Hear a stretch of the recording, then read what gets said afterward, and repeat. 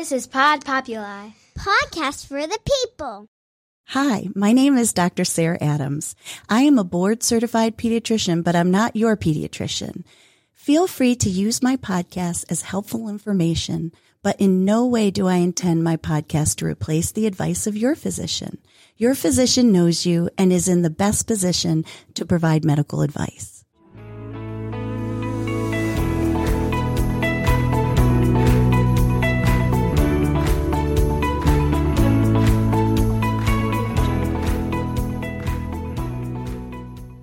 Hello and welcome to Growing Up with Dr. Sarah.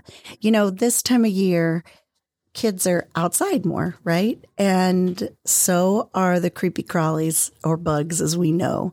And so I thought I would talk today about insect bites and insect stings. And we're going to talk about, kind of how to identify what the bite is, because a lot of times it's like, is this a bite? Is it not a bite? And what we can do to prevent it and how to treat it. And then I'm also going to bring up a little bit of information about ticks, because that's something that, of course, I get lots of questions about in my office. And so if you have some questions, hopefully I can answer those just by listening. Well, I hope everybody's having a good summer so far, and we really want to make sure that it stays that way, because insect bites, although very rarely cause any kind, or even stings cause any kind of major problems, they're still annoying, right? They're itchy, they can be painful, and makes kids irritable, it makes us irritable, and then we start to worry about what we need to watch for. So I want to start by just saying, what's the difference between a bite and a sting? So an insect bite is when an insect actually bites with its mouth into the skin. And those tend to be super itchy, and those are things like, mosquitoes, fleas, etc. And then there's insect stings, which are when an insect actually pokes the skin or pierces the skin with a stinger, like a bee, and then they inject the venom. And those tend to be more painful. So those are the difference between a bite and a sting. But how do we identify bug bites and stings? Because many insects and spiders have painful bites that result in redness and swollen spots. But what about the more common bug bites? And a lot of the information I'm giving you today comes from a website that literally is children's.com. And it is information through, it's called Children's Health. And so if you would like more information, I highly recommend checking them out. So bees, let's talk about bees. So a lot of times bee stings can cause immediate swelling, redness, and pain. And you can notice that a stinger or an indentation in the middle of the swelling. Bees are commonly found near flowers, shrubs, picnic areas, and beaches. So that's one of the ways that you can tell this isn't a bee sting. What about fire ants? Fire ants bite and it immediately burns and causes pain. You may even notice like a cloudy fluid around the swollen area. And if your child has a dozen fire ant bites, they may need to see the doctor. So you want to watch for fire ants in pastures, meadows, lawns, and parks. Now, the dreaded mosquito bites. They might not cause immediate problems, but they could become red, swollen, and itchy later. Mosquitoes are generally found near water and are attracted to bright colors and scents. Spiders.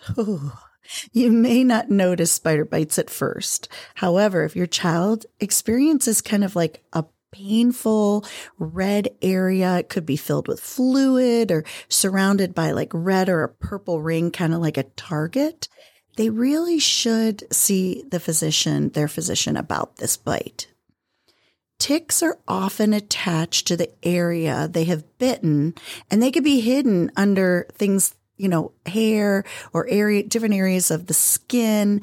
And I'm going to talk a little bit more about ticks, but the most important thing is that when you remove ticks, that you grasp it by the head and slowly pull it off your child.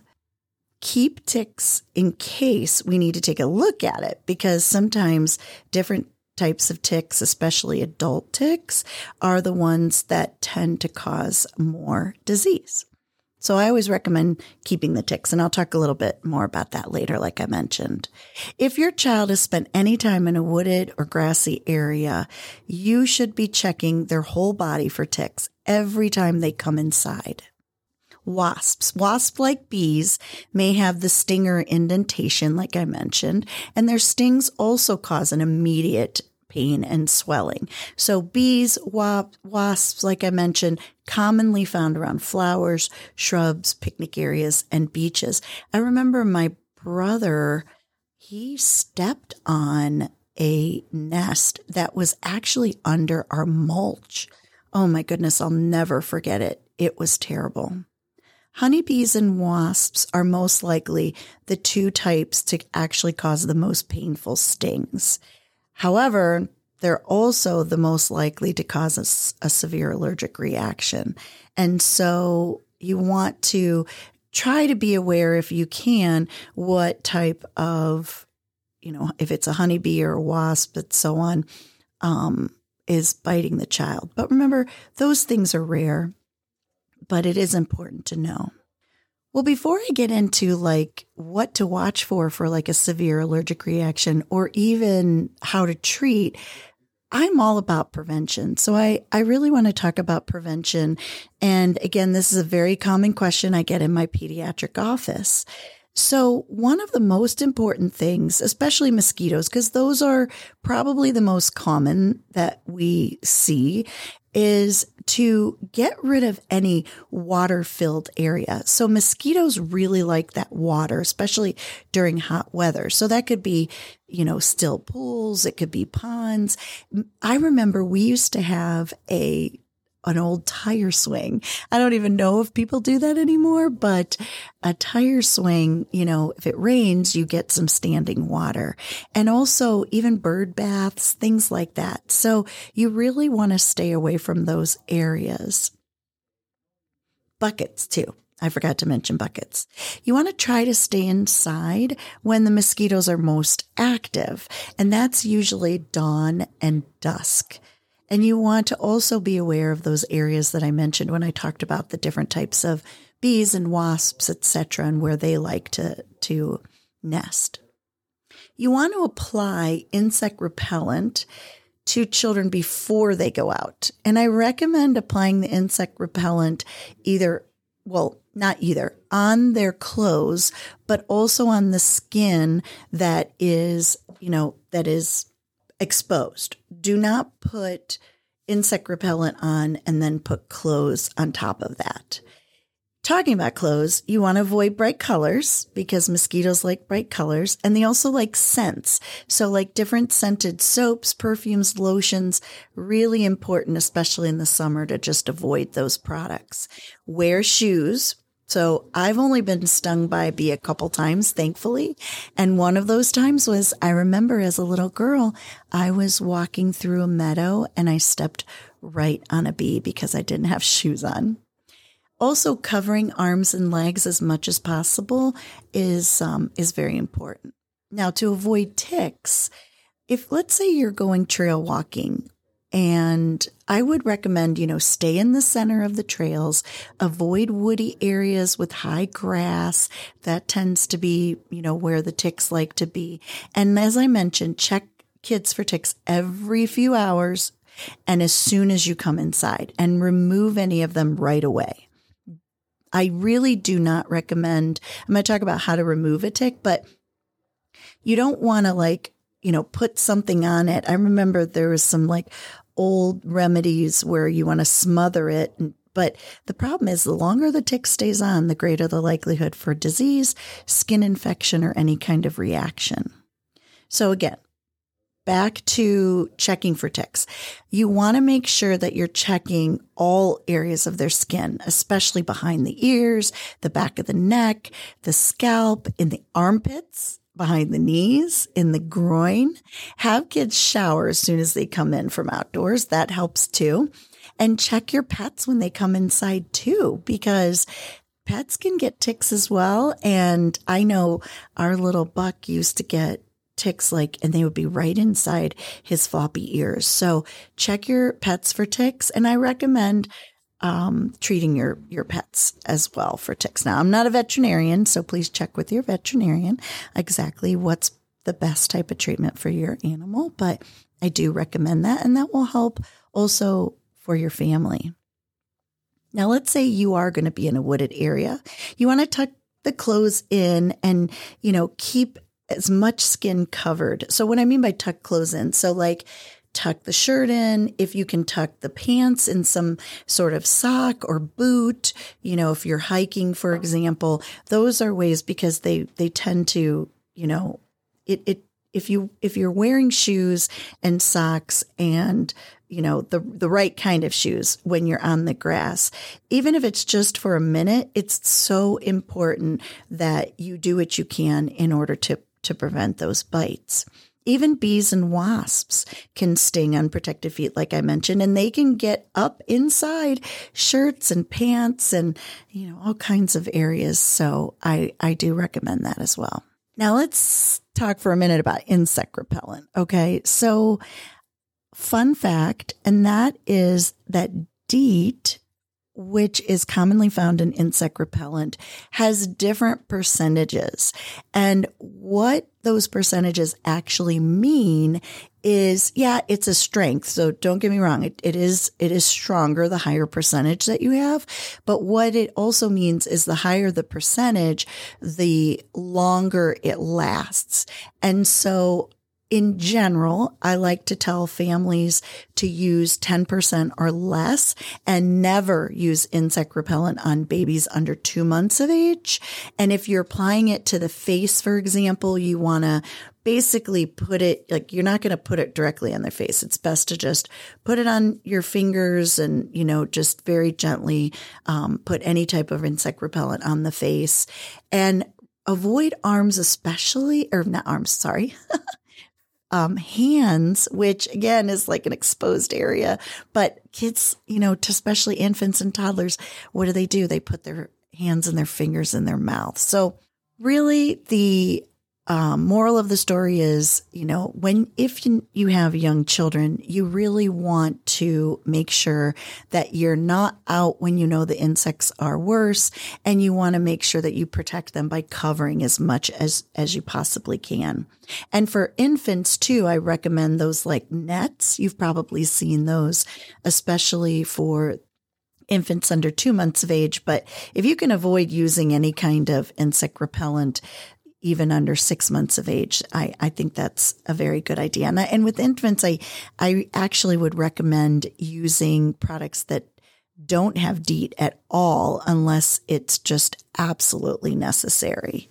I love gardening with kids. I think it's so fun. You've probably heard me mention this in other podcasts about, if you garden and they grow the fruits and vegetables, they're going to be more excited about eating it, etc. But wearing gloves when you garden is also a way to protect yourself from getting any bites and stings. And don't disturb bees or wasp nests, ant mounds, beehives. Teach kids what they look like. You can show them pictures and teach them to basically stay away and don't swat buzzing insects because they're going to sting or bite if they feel threatened in any way. Be aware that spiders might hide under undisturbed piles of wood, sometimes open boxes, corners behind furniture, and proceed with caution for sure. And as far as fleas, well, probably the best way to prevent flea infestation is treating your home, like carpets, furniture, and pets regularly, especially during warm months, and vacuum as often as you can. You can also take steps to reduce the number of insects in your yard by treating for wasps, spiders, mosquitoes. And you want to research the different types of treatments and make sure that they are safe for kids as well as pets if you have them. So unfortunately you get a sting or you get a bite and it's itchy and kids, don't like it. And it's a little bit scary. And it's a little scary as parents too, because we get concerned, could there be an allergic reaction? Well, you need to absolutely call 911 if you notice the following signs or symptoms. If all of a sudden they get sudden hives, if there's swelling of the face, specifically swelling of the tongue, lips, or around the eyes, if they feel dizzy, if they're faint, if they're having difficulty breathing or seem confused, cough, headache, even slurred speech, trouble swallowing, vomiting, or wheezing. Those are all signs to watch for a severe allergic reaction, and you want to call 911. Now, when should you actually call your doctor? So if your child has been bitten or stung near the mouth, if there's any sign of infection, such as redness or swelling that goes beyond what a normal bite would look like.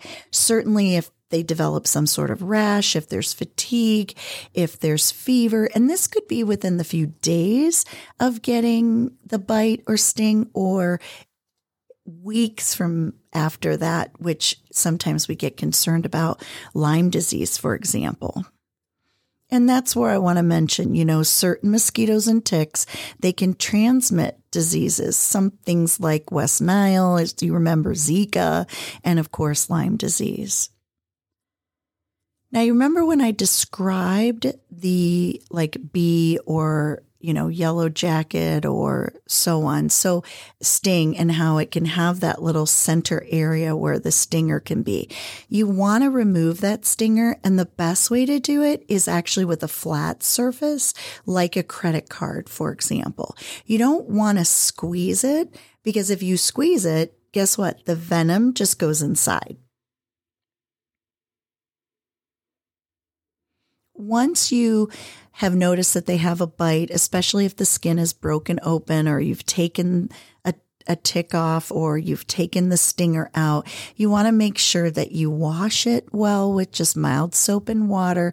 You can put on a little bit of antibiotic ointment. You can put a little ice on it and you can alternate that, like 10 minutes of ice on, 10 minutes of ice off, back on, etc. Just repeat it.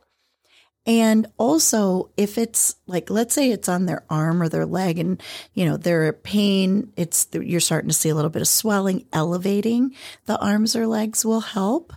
Of course, you can use a pain reliever, antihistamine, but I always recommend make sure you check with your pediatrician or your doctor to make sure the appropriate dose and the appropriate type of medicine to give your child. Because remember, children aren't little adults, so you don't want to look at it and go, well, this is what the adult dose is, or this is what the 6-year-old dose is. My kid's 3, so I'll just cut it in half.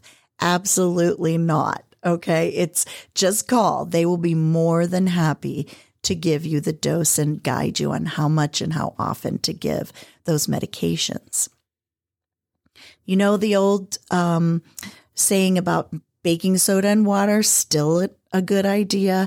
And then there's other topical things like calamine lotion or anti-itch type of creams and lotions that you can put also on. But be careful because sometimes those over-the-counter, other than calamine's pretty, mild. But you just want to make sure that it's okay for the little skin and because it can sometimes cause some irritation.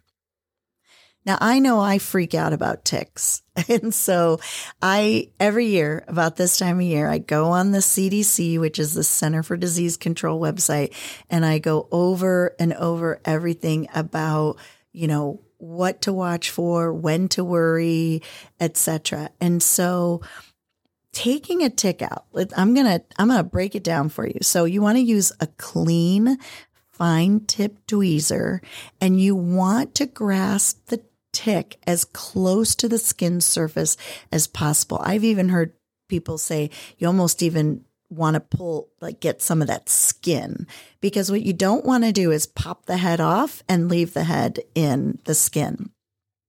I know that's such a great visual right now. Pull upward with a steady and even pressure, and don't twist or jerk the tick, because again, like I mentioned, we don't want mouth parts to break off and remain in the skin. And if this happens, you can just take the tweezers again and remove the mouth parts. And if you can't remove the mouth easily with tweezers, leave it alone and let the skin heal as best you can. Call your pediatrician. They will be happy to help and assist in any way. After removing the tick thoroughly, clean the bite area and wash hands with rubbing alcohol or soap and water. Never crush a tick with your fingers. Dispose of a live tick by either putting it in alcohol with rubbing alcohol, placing it in a sealed bag or container, wrapping it tightly in tape, or flushing it down the toilet. Now, let's say your child has gotten a tick, or maybe you have. If you develop a rash or fever within several weeks of removing the tick, you need to see your doctor. You want to tell your doctor about the recent tick bite, when it occurred, how long you think the tick may have been on the body, and most likely where you acquired the tick. All those things help make the decision of whether or not you or any member of your family is going to need treatment or prevention even. The most common symptoms of tick-related illness include like fever and chills, aches and pains, and rash. Those are the most common. Tick-borne diseases can cause things like the fever, headaches, fatigue, muscle aches, and people with Lyme disease may also have joint pain. But there's other things too that can cause rash. I mean, Lyme disease, as I mentioned. There's also something called Southern Tick-Associated Rash Illness, Rocky Mountain Spotted Fever, and more. But they each kind of have a distinct rash. So that's why it's important to go and see your doctor or your pediatrician so that you can go over this. Now, again, like I mentioned, what helps us decide a plan for treatment has a lot to do with what the symptoms are, the geographic area you were bitten, and sometimes even some docs will do lab tests. Now, one might question, well, what are the benefits of actually giving an antibiotic, for example, preventatively? Well, we know when we're treating a tick-borne illness, we typically use doxycycline for children that are over 8 years old, and under 8, we would use amoxicillin, for example.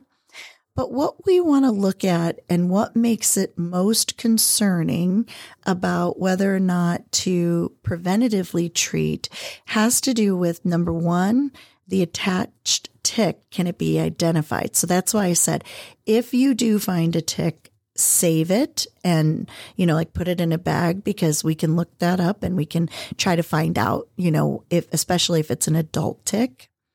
If the estimated time of attachment is 36 hours based on, which can be based on a couple things. One is based on like the tick engorgement with blood or the likely time period. So for example, if you bathed your child last night and then you guys were out in the woods and then you didn't see the tick until the following day, if you feel pretty confident that when you bathed your child at the time that you remember that, there was no ticks when I did that, then you can kind of get an estimate of how long this tick could have been, could it be attached.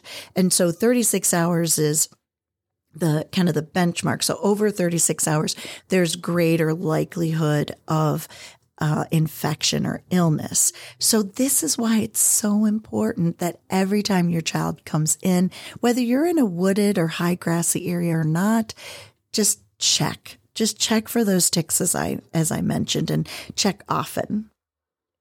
What is important though is if preventative medicine or prophylaxis is decided, we really want to try to start it within 72 hours of the tick removal.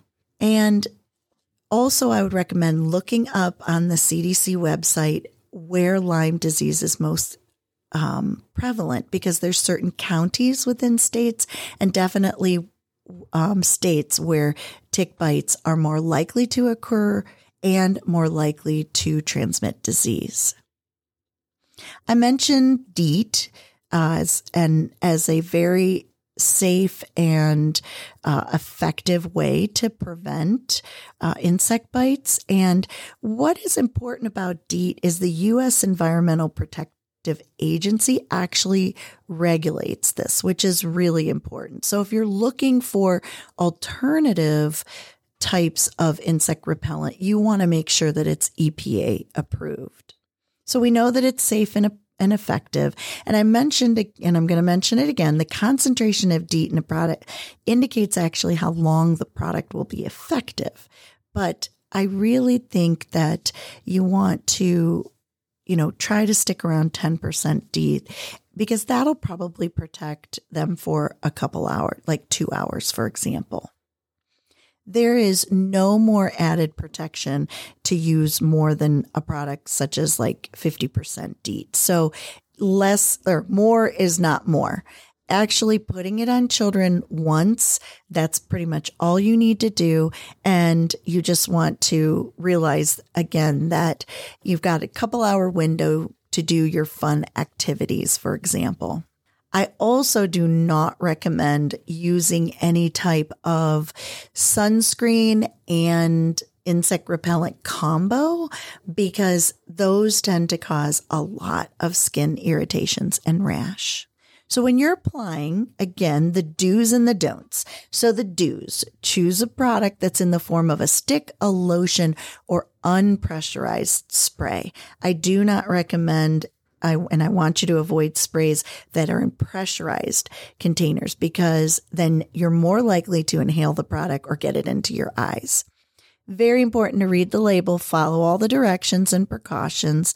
And that's why it is safe for infants. Like, it's not safe for infants if you do not use the right product, the right amount in the right areas, just as it's produced and regulated for its use. Only apply the insect repellent to the outside of your child's clothing and on exposed skin, and use just enough to cover the area. Again, more is not more. If you are going to use it on the face, like I mentioned, put it on your hands first and then very lightly put it on the face, avoiding the mouth and the eyes. And I don't think I need to mention it, but I will. Don't use insect or spray repellents in open areas, especially like if they have a cut or a wound, and certainly you want to avoid breathing it in.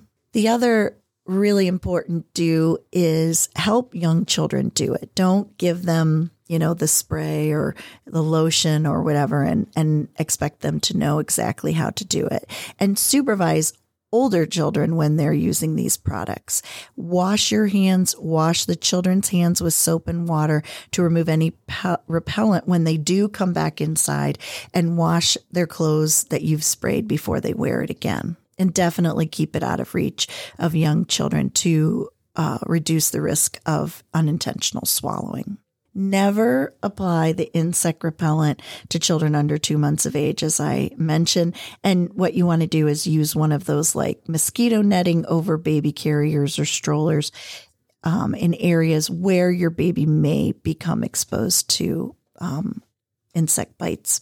One other thing I want to mention as a don't is avoid repellent candles, because it can be harmful inhaled if they're breathing in those fumes. And again, don't spray it directly on their face, not in cuts and wounds, as I mentioned, and don't use the combo DEET with sunscreen. I'm going to mention just a little bit about natural insect repellents. Those are things that might include like citronella or geranium, peppermint, soybean oil, and they are deemed safe, but they have not been approved for effectiveness by the EPA. And you want to make sure that most of these products, do not cause any type of skin irritation. The other thing to stay away from in regards to kids are the wristbands, because those are soaked in chemicals or ultrasounds because that are designed to keep bugs away, because again, they're either ineffective or they could be toxic. So in conclusion, I just want to say some of this stuff, yeah, it sounds like it's just common sense. But when it comes to our little one, we want to avoid insect bites and stings as much as we possibly can. And we want to know exactly what to do if they get one, how to take ticks out, etc., and what to watch for like a severe allergic reaction or possible skin infection or illness, as I mentioned. But if you follow these really easy tips, I guarantee you're going to enjoy the rest of your summer with your children outside, tick, insect bites, and bee stings free. Thanks for listening, and I hope you will continue to follow me wherever you follow your shows, and let's grow up together.